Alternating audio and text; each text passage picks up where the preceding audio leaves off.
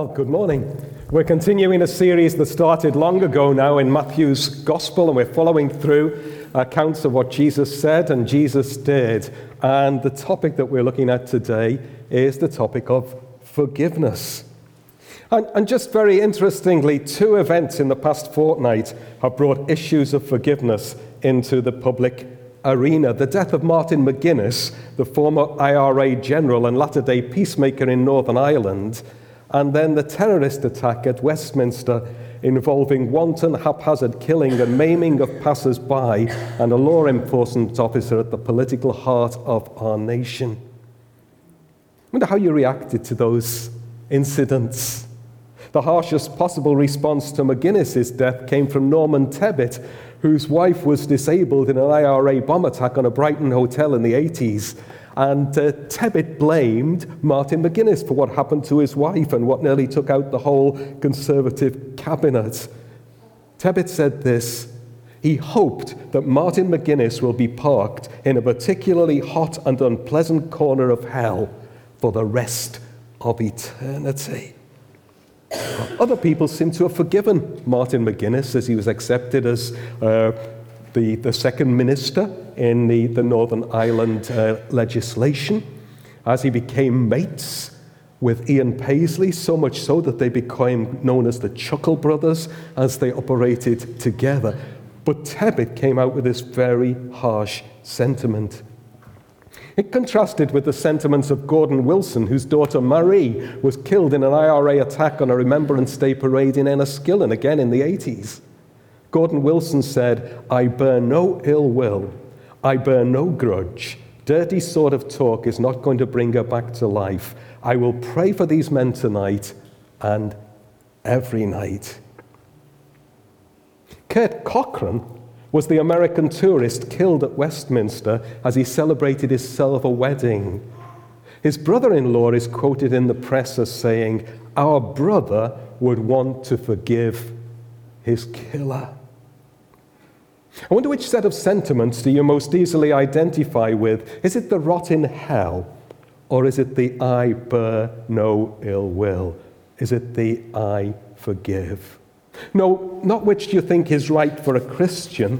We know that Jesus instructed us to love our enemies, but which is most natural for you? In all honesty this morning, rot in hell or I bear no ill will. Some years ago, in 2002, in fact, I was involved in a national media campaign featuring the subject of forgiveness, and the campaign poster declared, "God knows it will take a miracle to forgive."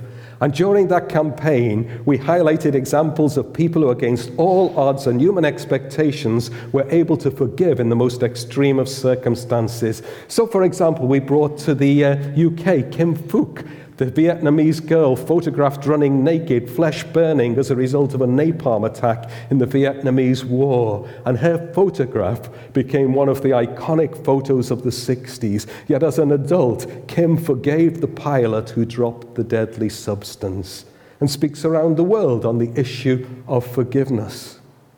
Subsequently, we featured G. Walker, mother of Liverpool teenager Anthony Walker, who was murdered at a bus stop with an ice axe. And G. Walker said, yes, she forgave her son's killers, and yes, her heart was still broken. Here's what she said: "Unforgiveness makes you a victim. Why should I be a victim? Anthony spent his life forgiving. He was a teenage boy. Anthony spent his life forgiving. His life stood for peace, love, and forgiveness, and I brought him up that way." And I guess by highlighting these cases and others, we were demonstrating that God helps his followers to express the miracle of forgiveness.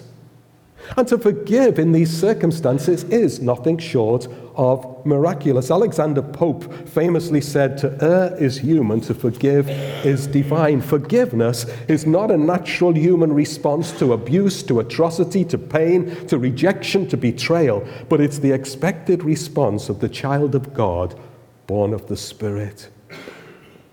Conversely, unforgiveness has devastating implications. The implications of unforgiveness. Somebody said this: unforgiveness is the single most popular poison that the enemy uses against God's people, and it's one of the deadliest poisons a person can take spiritually. It causes everything from mental depression to health problems such as cancer and arthritis. And you can check that up multiple times on the internet, how people not coming from a Christian perspective are saying that unforgiveness actually causes us to be ill. In the Lord's Prayer, we find these words in the sort of King James Version: and forgive us our trespasses as we forgive them that trespass against us. In other translations, it says something slightly but significantly different. Forgive us our debts as we also have forgiven our debtors. Forgive us our debts as we also have forgiven our debtors. That sounds a little bit heavy. And immediately after teaching his disciples the prayer which we know as the Lord's Prayer, Jesus says to them, "For if you forgive others when they sin against you, your heavenly Father will also forgive you. But if you don't forgive others their sins, your Father will not forgive your sins." That is pretty alarming stuff. It's not the kind of stuff we usually look at. It's the kind of stuff we usually gloss over. And if we pray the Lord's Prayer, maybe we don't think too much about the implications of this. God's forgiveness of us is in some measure dependent on the extent to which we forgive others. In Mark's Gospel in chapter 11, Jesus says this: "When you stand praying, if you hold anything against anyone, forgive them, so that your Father in heaven may forgive you your sins." Do you see where this is going? Do you see the connections here? Do you see the way in which Jesus is suggesting that our forgiveness from God is actually in some sense dependent on our willingness to forgive other people? Now we need to temper this with 1 John 1:9, which says quite categorically, if we confess our sins, he is faithful and just and will forgive us our sins and purify us from all unrighteousness. I'm so glad that verse is in the Bible. If we confess our sins, he is faithful and just and will forgive us our sins and purify us from all unrighteousness. How do we square the circle? How do we put these things together? My conclusion is this: unforgiveness is a sin which we need to confess in order for God to forgive us and to cleanse us from all unrighteousness. Many of us here have done the course Freedom in Christ. Give me a wave if you've done Freedom in Christ. And across the congregation, lots of us have. Course compiler Steve Goss draws attention to these verses from 2 Corinthians 2 and 10 and 11. "Anyone you forgive, I also forgive. And what I have forgiven, if there was anything to forgive, I have forgiven in the sight of Christ for your sake." Why? "In order that Satan might not outwit us, for we are not unaware of his schemes." What is Paul implying there? We are not unaware of his schemes. We are not unaware of Satan's schemes. What dirty tricks is Satan up to? Steve Goss put it like this: "Nothing keeps you in bondage to the past more than an unwillingness to forgive. Nothing gives Satan greater opportunity to stop a church growing than roots of bitterness which are caused by personal unforgiveness." In other words, if we harbor unforgiveness, we give Satan a foothold in our life which he can manipulate to his advantage and to our personal detriment. Unforgiveness is a breeding ground for resentment. Here's the scenario: you are genuinely hurt by someone. You refuse to forgive that person. You resent that person. The word resent literally means this: to feel all over again. A feeling creature is a sentient creature. So to resent is to feel all over again. And if we hold resentment, we cause ourselves to feel the hurt all over again, the genuine hurt that we've experienced from another person. So as long as you resist forgiving the one who's offended against you, the more pain you put yourself through. But if you forgive, If you allow God's Spirit to enable you to forgive, God knows it takes a miracle to forgive, then you are set free from the self-destructing cancers of bitterness and resentment.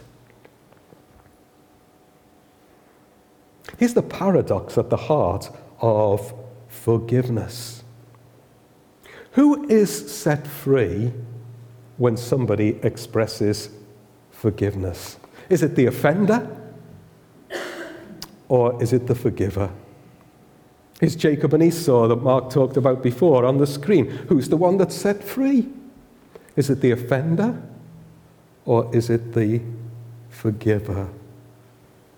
Our 2002 poster, God Knows It Takes a Miracle to Forgive, carried a quote from Corrie ten Boom, who was incarcerated by the Nazis for hiding Jews in Amsterdam. And she said this: "Forgiveness is the key that unlocks the door of resentment and the handcuffs of hate.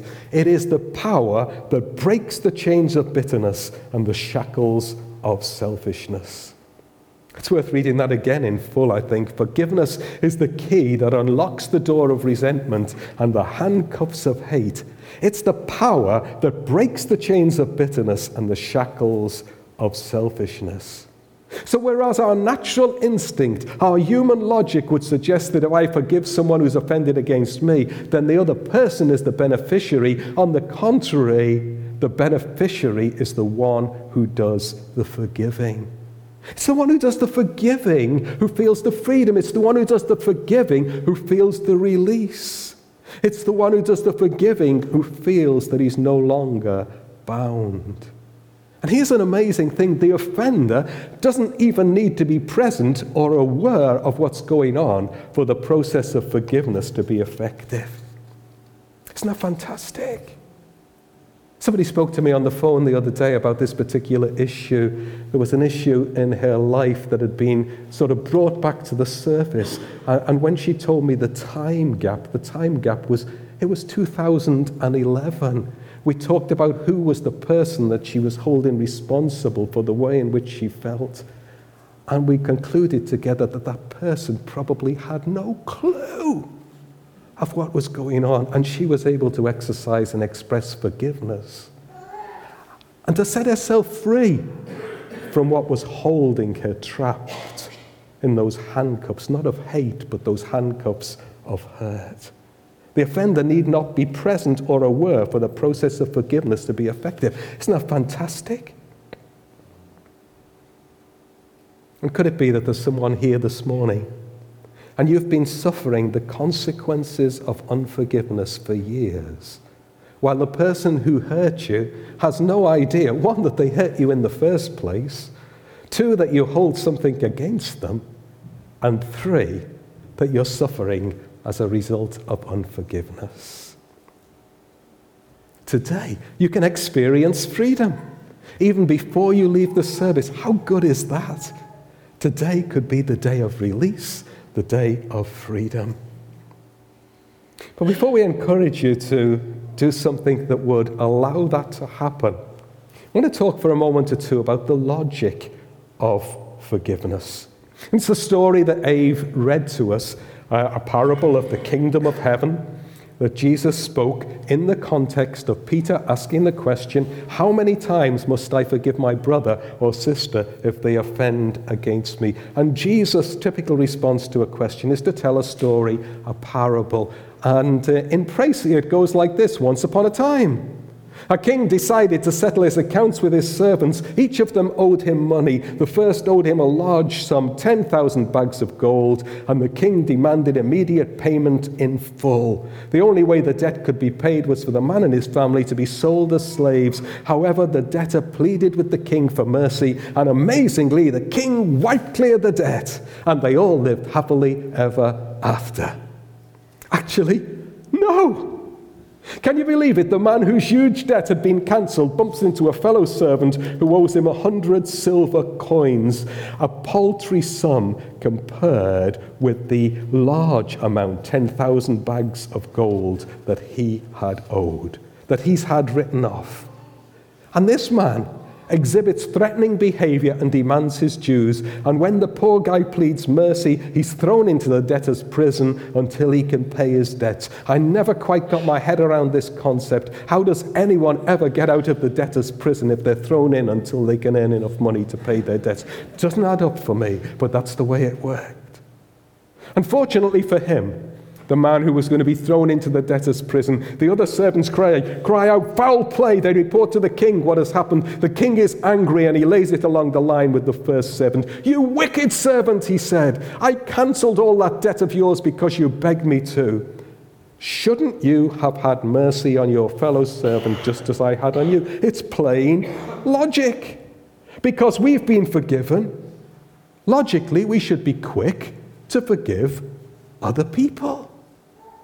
And because of his unforgiving attitude, he's not only thrown into the debtor's prison, but he's subjected to torture. Now, I've been taught over the years that we should be careful not to look for meaning in every line of a parable.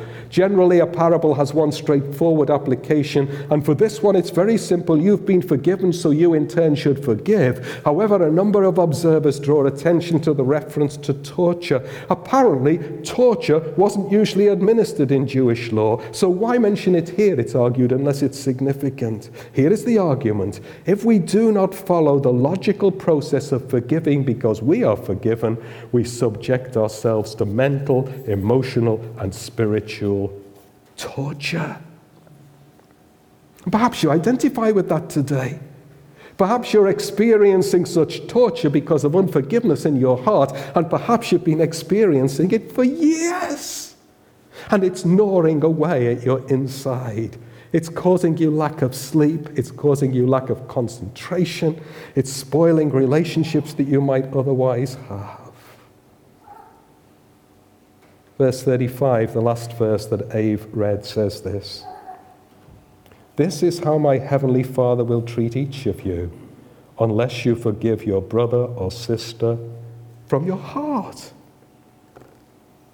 And here really is the last point that I wanted to share this morning. Forgiveness must be heartfelt. Not mechanical and calculating, not mathematical like Peter. Jewish law required a person to forgive another 3 times. Peter thought he would demonstrate that his righteousness exceeded the righteousness of the scribes and Pharisees by upping the ante to 7 times. And Jesus raises the stakes not 7 times, but 70 times 7. In other words, forgiveness knows no limits. It goes on and on and on. And yet in so doing, Jesus has taken it out of the mechanical. Forgiveness is not merely a formula or a formality. It's a way of life, and in fact, to be effective, it should be heartfelt. Forgiveness must be heartfelt. It mustn't be theatrical. I only saw the film Schindler's List once. Who remembers seeing the film Schindler's List? Many of us here. I only saw it once, but there's one particular part of that sticks in my mind and in my memory, and I checked it out with some of these little YouTube clips the other day, and it's the Ralph Fiennes character who's the commandant in the Nazi prison camp who liked to stand on his balcony and shoot the prisoners one by one, randomly at will. And then Schindler, the Liam Neeson character, has a conversation with him and suggests to him that an alternate approach is to pardon people. And Ammon, the prison commandant, he suddenly grabs a hold of this.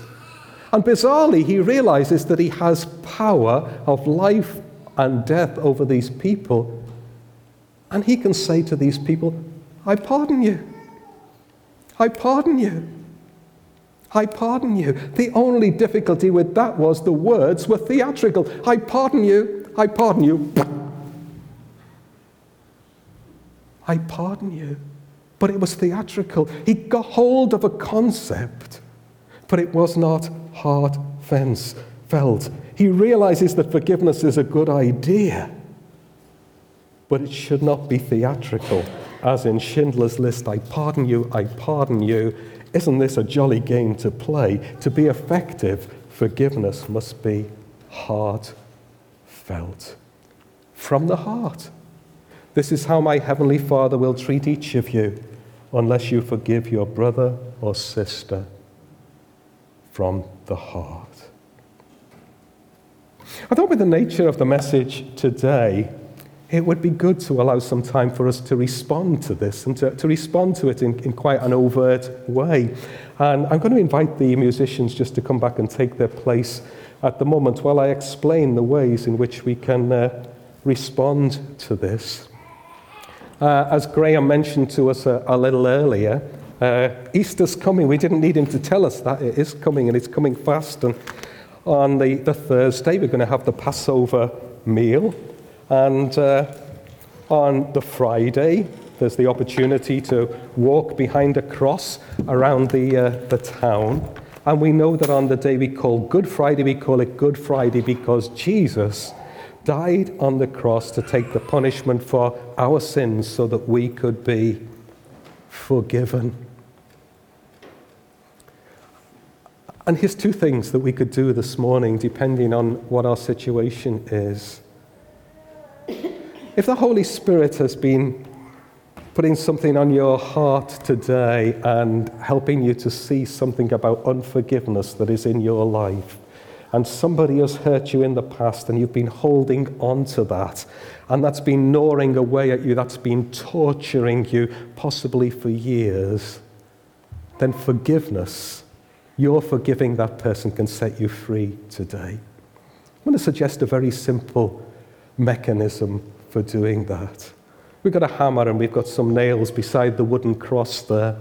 And I've asked permission, and we're allowed to knock nails into that cross today.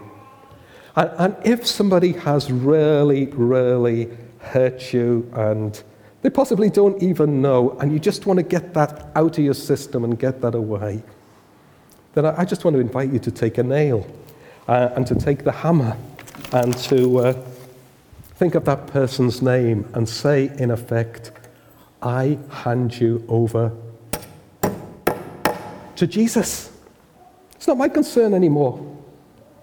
I hand you over to Jesus, and I'm set free.